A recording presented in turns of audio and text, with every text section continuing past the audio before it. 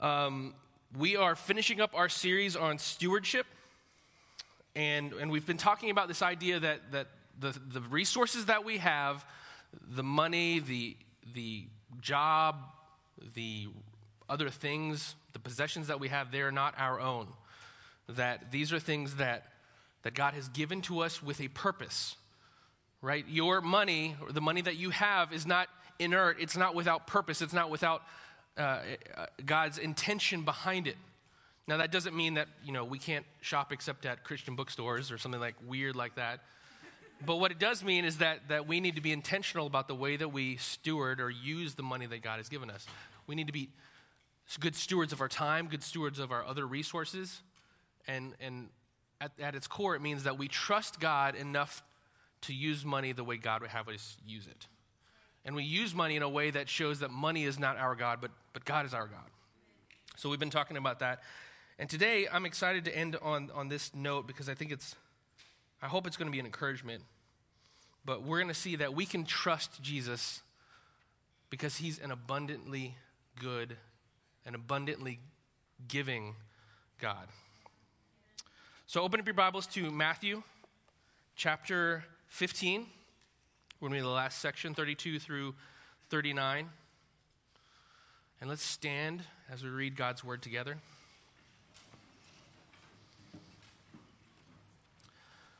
Then Jesus called his disciples to him and said, I have compassion on the crowd because they have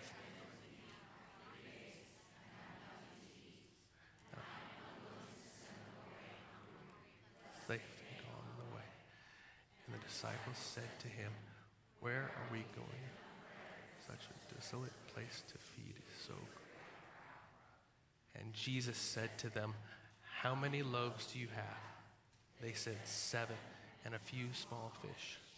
And directing the crowd to sit down on the ground, he took the 7 loaves and the fish, and having given thanks, he broke them and gave them to the disciples. And the disciples gave them to the crowds. And they all ate and were satisfied.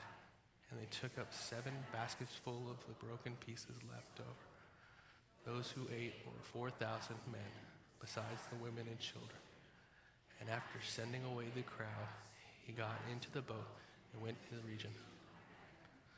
Father God, we thank you for your word.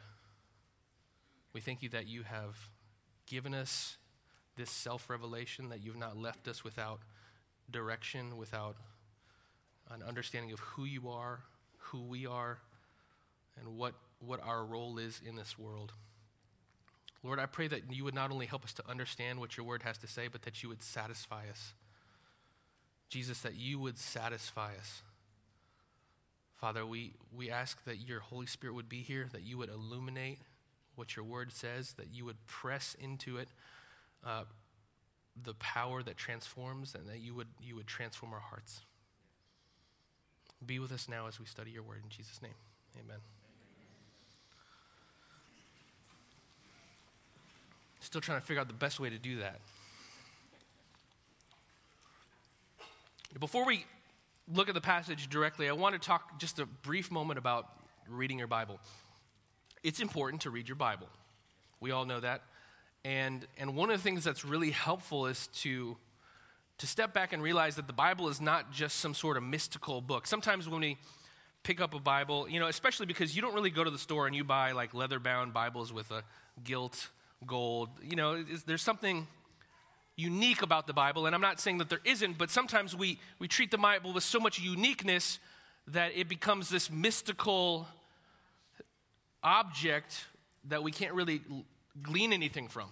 But the Bible, at its base level, it's not just this, but it's at least this, is that it's literature, right? And so it's important that we recognize that as literature, there are different genres, different kinds of writings, and different kinds of writings have different rules of understanding and interpreting. Now, we understand this naturally when we think about our own lives. When you go to work, maybe you work and you get an email. You don't read that email, hopefully, from your employee, like a fellow employee or a coworker, like it's a love poem, unless that's your spouse and it's a love poem. But you don't start to, the deliverables need to come by next Wednesday, and you're like, deliverables, like deliverables of love. No, you just read it like an email. It's prose. It's very straightforward. It's factual. It's propositional in nature. At the same time, when Valentine's comes around, husbands, we don't write prose to our wives. Wife, you're my wife. I have committed myself, and I did so July 1st, 2006, around 1 o'clock p.m. That was a thing that happened, right? She wants to know that I love her. She wants to hear some metaphors that describe the grandness of my deliverable, right? That I love her. And the same thing is true of the Bible. The more that you can become familiar with the different genres of the Bible, the genres of the kinds of literature that are in the Bible, the better you're going to be able to understand it. Now, we have done a lot of work, I think, in the epistles, the letters that Paul wrote, and those are pretty straightforward because they tend to be similar to our prose. Paul, he uses metaphor and simile, and he uses other things like that, but it's pretty much, I'm going to create an argument, I'm going to state my fact, and then I'm going to put my supporting elements, and then I'm going to go to my next topic, and then I'm going to talk about some more facts, and we can kind of glean what God wants to tell us from that in a pretty straightforward manner. Now, this is a narrative, so there are certain other rules that we want to think about when we're thinking about. Matthew is filled with narrative dialogue and stories, and so we don't necessarily want to look for, okay, what's point number 1, what's point number 2, what's point number 3. We want to put our dramatic hat on and think, what is the rising action? We're just one step away from the drama club over here, or the drama room, and that's kind of what we want to think about. What is Matthew's trying to create some tension in this narrative, and really the tension is intended to drive us toward a question that's going to be answered in the climax, right? So you maybe think back to when you were in literature in English class, and you learned about the rising action and the apex, or the climax, the plot like explodes and then everything happens. And then you have the denouement, the falling action. And there's not really a whole lot of falling action, we'll see. But we want to think about that as we read this together. So as we begin to go through the verses, I want you to think about what's the action that's being presented, what's the tension that's being created, and what's the question that's being presented. So Matthew starts in verse 32, and he says, "Then Jesus called his disciples to him and said, 'I have compassion on the crowd because they have been with me now for 3 days and have nothing to eat. And I am unwilling to send them away hungry, lest they faint on the way.'" So Jesus starts off and he looks at the crowd, and he's been ministering to them, and we'll find out at the end, there's about 4,000 men, so maybe about 8,000, somewhere around 8,000 individuals completely or altogether total. And he looks at him and says, "You know what? We are far away. We're in a desolate place. There's no Wendy's nearby. There's no McDonald's. There's no Krispy Kreme. In that sense, we're all in a desolate place here in Northern Virginia." And he says, "I'm not going to send them away without feeding them." And I want to hone in on this, that Jesus says, "I have compassion on the crowd." Jesus did all these miracles, and sometimes we can separate the acts of God from the heart of God. And it's important to recognize that Jesus was trying to do something. He was motivated by compassion. Now, he did some amazing, miraculous things, but there was a heart behind what he was trying to accomplish. When we do ministry, I so appreciate what Elizabeth said. It's a verse that I think about often, that Jesus talks about how they'll know my followers not by their miraculous acts, not by their theological acumen, not by their, rigid obedience, but by what? Their love for one another. The fact that they have a heart that reflects the compassion of God. And so Jesus says, "I have compassion on this crowd. They've been with me now for 3 days and have nothing to eat." God has compassion on you. I want you to hear that for your own self, not just kind of generally. If I could take the time and I knew it, I'd be able to. I'd say you name person by person. God has compassion on you. God has compassion on you.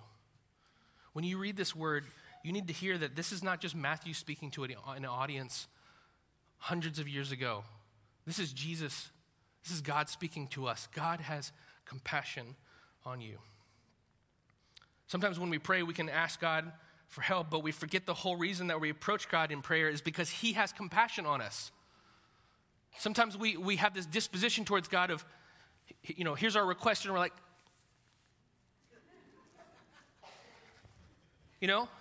And there's a sense in which there's an appropriateness to a fear of the Lord because God is a just God and we are sinners apart from Christ.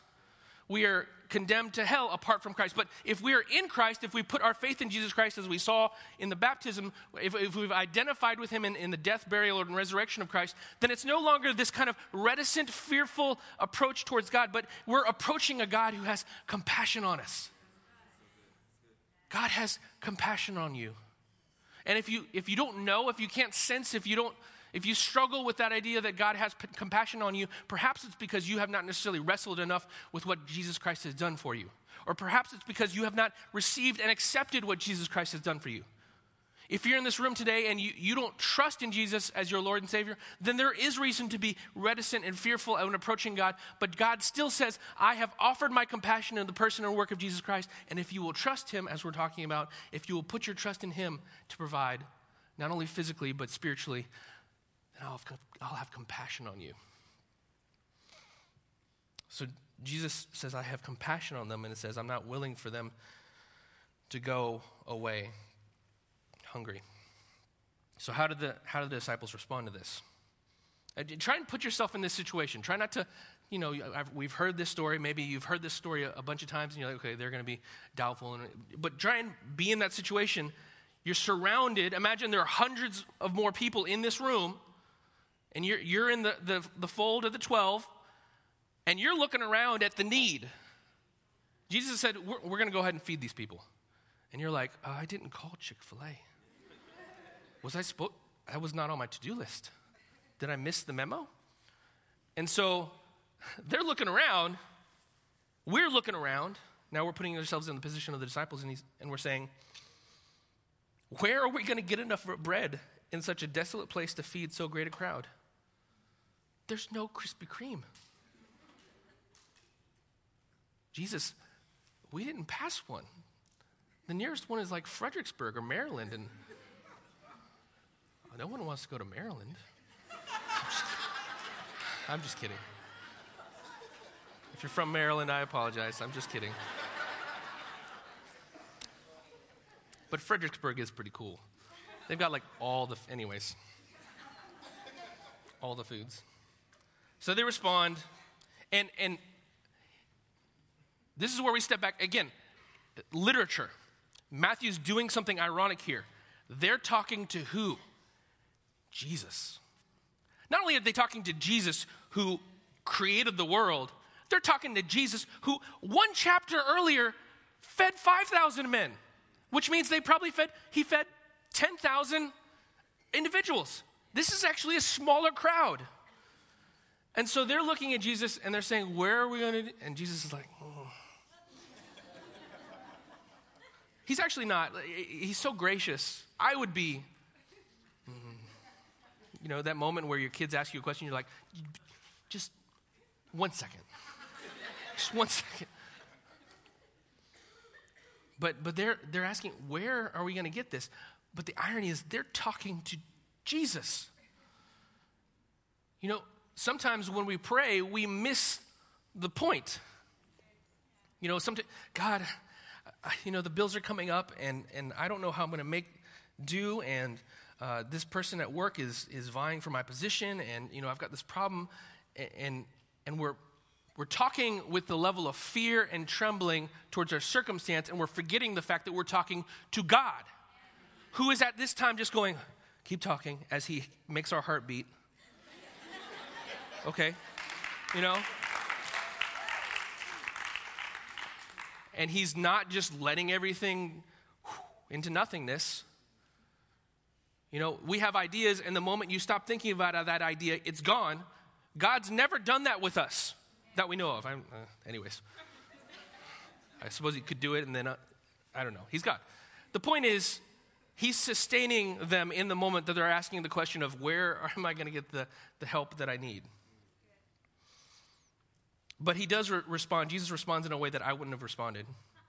We talked about it just a second ago. I would have been like, just go and read the previous chapter, guys. Get out your Bibles and read what I'm going to do or what I did. Remind yourselves. And that's a fair thing, as a side note. Baptism, we talked about baptism. This is a moment where we can go back and remind ourselves. This is reading the previous chapter. I put my faith in Jesus Christ. I affirmed that faith in the waters of baptism. There are moments in your life where God gives you some kind of a definitive, faith-filled experience that you go on later in life and you say, God, I don't know where you are, but I'm going to look back to what you did. But Jesus doesn't do that. He doesn't condemn them. He doesn't say, you guys are idiots.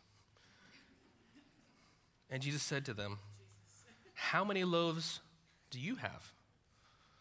And they said 7 and a few small fish. Now, this is where we need to give the disciples some credit, because they had an answer.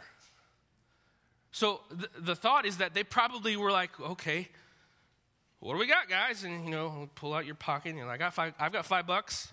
You got $3. You've got 2 pennies and whatever that is, Canadian dollar, and they kind of pooled their resources. So they heard the call to obedience, and they did as best they could, but they realized this is not going to happen. But they had an answer. And Jesus asked them, what do you have? What are you going to bring to this situation? God could do whatever he wanted, however he wanted. He doesn't need me to preach. Jesus could preach. That would be pretty great. I don't know how he feels about Ninja Turtles, but I'm sure he could make us all laugh. He would be great. But for whatever reason, he puts people in the lives of other individuals, and he gives us opportunity to bring something to the table, not because he needs it, but because he wants to do something with our faith. He does, it's 2 birds with 1 stone. He wants to minister to the crowd and to the disciples in the same moment. And the exciting thing is when you step out in faith, God wants to minister not only to the individuals that you're stepping out for, but for you. What do you have? The other thing that we need to realize, again, some irony. Jesus has created this situation. He knew where they were going. He knew where the Krispy Kreme was, and he said, let's go left instead. Jesus was not like, oh, I forgot. Man, gosh, what are we going to do? No, he created this situation where their faith was going to be tested. He created this situation where there was going to be need on the part of the crowd. Now, this may be somewhat offensive to you, that God would create situations that are going to create need in your life. If you're constantly feeling like I've got everything I need, I'm surrounded by all the things that I want, I never experience want, I never experience lack, that's a dangerous place to be. Because the pattern of Scripture is not necessarily poverty all the time, but the pattern of Scripture is one in which God takes us through the same arc of humility and humiliation that Jesus went through in order to exalt us in the way that God exalted Jesus Christ. And you don't skip. You don't get ahead to the good and glorious. Now, that doesn't mean that, there are wealthy people who are saved. That's not what we're talking about. What we're talking about is that God will allow us not only to experience blessing and good things, but he'll allow us to experience blessing in affliction, in suffering, and in persecution. And if you run from those things and constantly say, that can't be from God, you're going to miss out on the blessing that God has for you. He had orchestrated this situation. He had orchestrated this situation to do something. He could have. This is the same God who was like, let's, manna. Whatever. Bread falling from heaven. Again, to stick with the analogy, donuts falling from heaven. He could have done that. He could have just, snapped his finger and all of a sudden their bellies were full. They weren't hungry. He could have done whatever he wanted. And he creates a situation where they're having to ask. God will create a situation that in your life will put a spotlight on your inability to meet your own needs. for the express purpose of making you look outside yourself for provision. Let me repeat that. God will orchestrate, because he loves you, situations where you can't meet your own needs. Sometimes when we get those situations, we're like, God, where are you? And we're looking around, and God's just like, and you're like, hold on a second, I'm trying to get to God. Where are you, God? Come on, where are the passages on blessing? You got all the cows on the hills, Lord.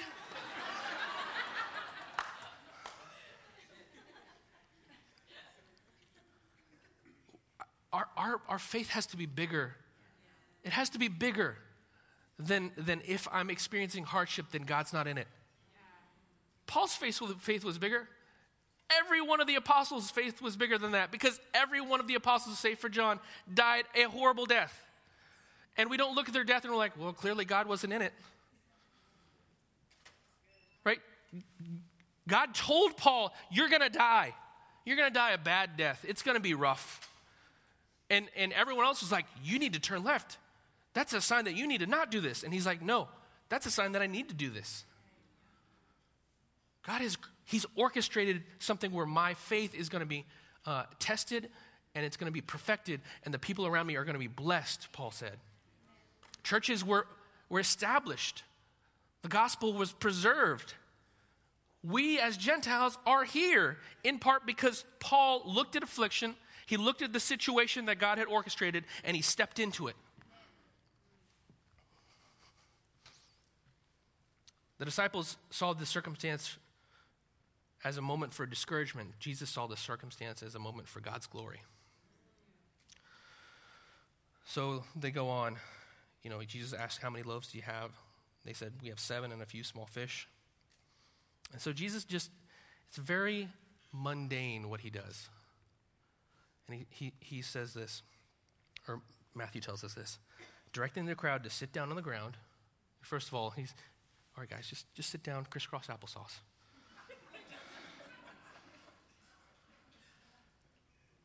Having given thanks, he took the seven loaves and the fish, and having given thanks, he prays, God, thank you for this food. Thank you for your provision. Thank you that you are our ultimate provider. He gave them to the disciples, and the disciples gave them to the crowd. How absolutely mundane was that? There were no angels that showed up. Jesus didn't turn into Gordon Ramsay and just start doing, what's that over there? Loaves of bread. He didn't create a well where all of a sudden all these salmon just start jumping out. Just grab one, catch it. No, he breaks the bread and he hands it to his disciples. And his disciples, imagine being one of the disciples. He's like, okay. You get some. You get some. You get some. Oh, you get some. But the first 3 loaves, the first 3 breaks, you're like, I don't want to be over there because they're going to be angry. But they kept doing it. And this was their faith. They were just obeying in the mundane. They just, I'll just take my basket and okay.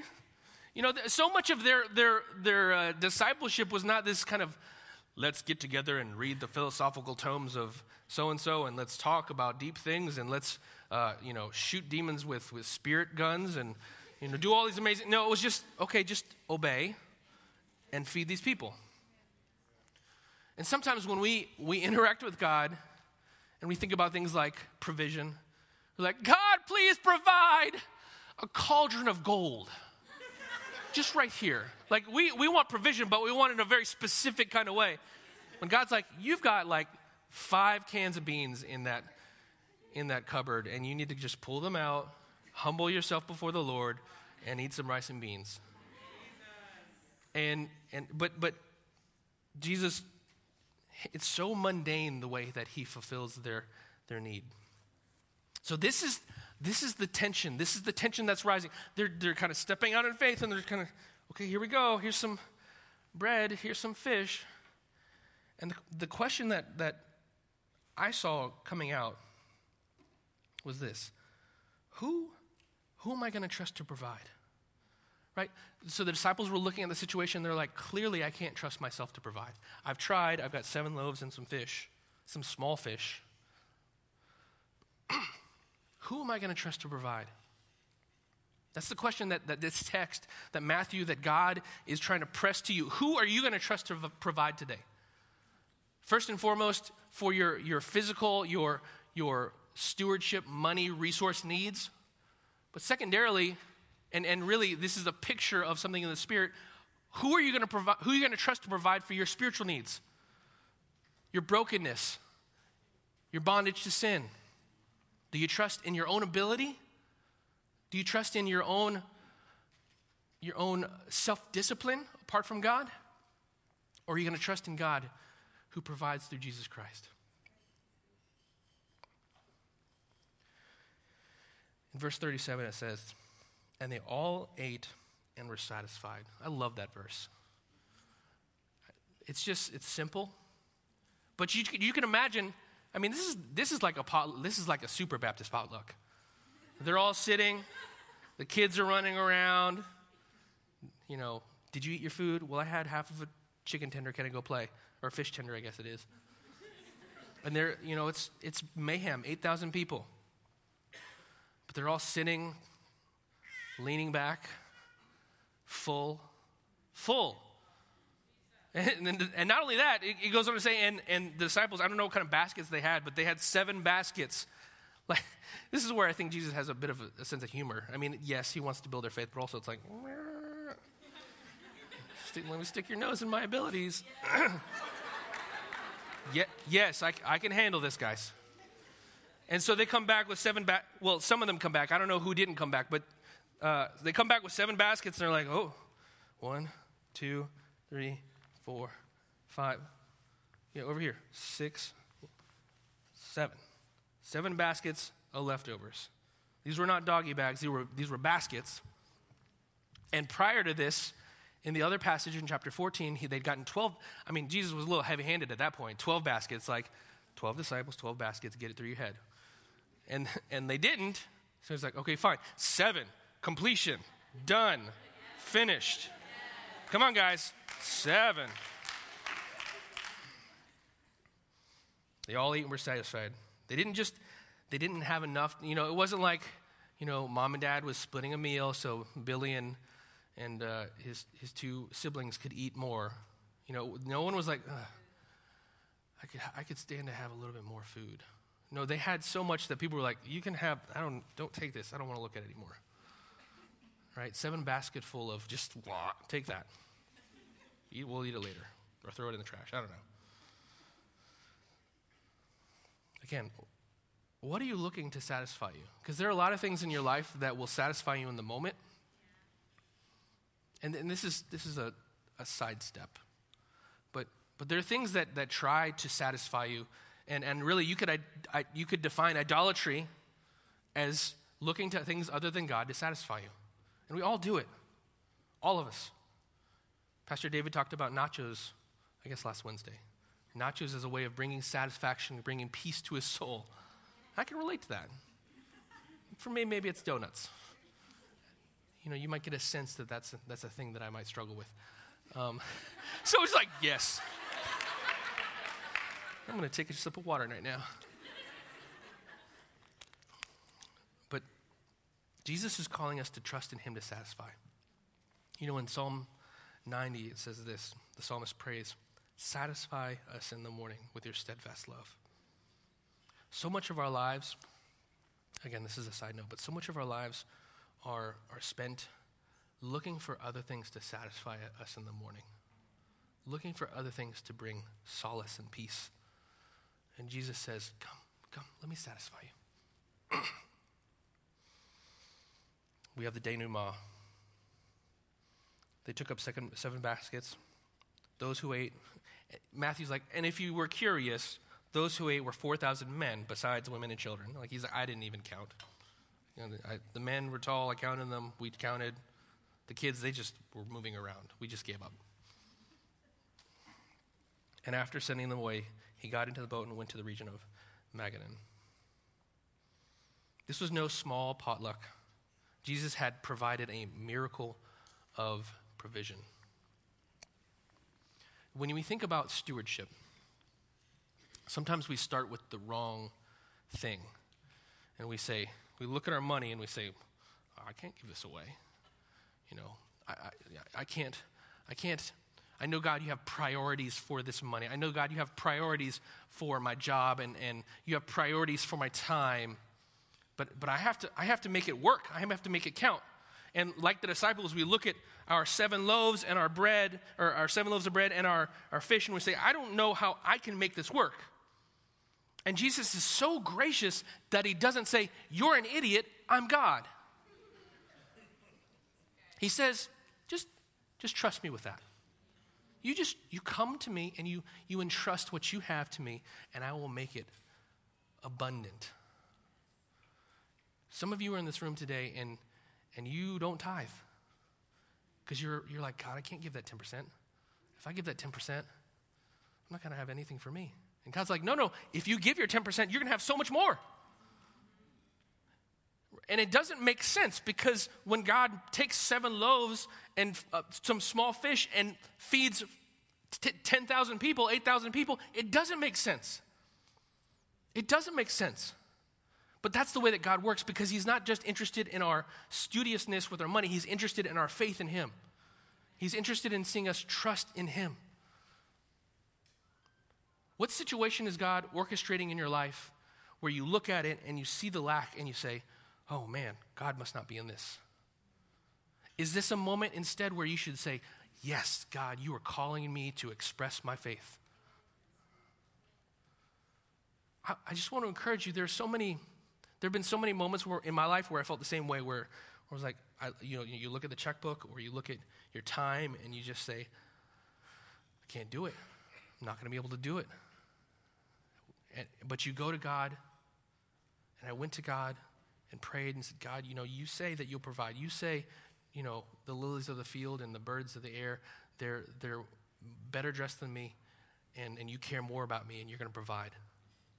And I went and trusted God, and he provided abundantly, either from the beans in my cupboard or the surprising, check from the government or whatever it was. I mean, again, he's faithful to provide, and the manner in which he does so is up to him.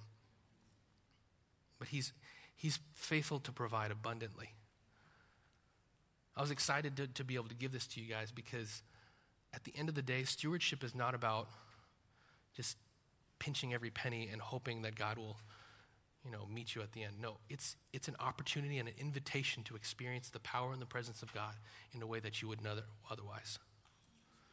One of the reasons that we call our missionaries and church planners and campus ministers to raise support, it's not just because, every nation wants to be a stingy organization, like we can't give you money. No, we are calling people to live by faith. And one of the hardest and most defining ways to do so is to literally put our money where our mouth is.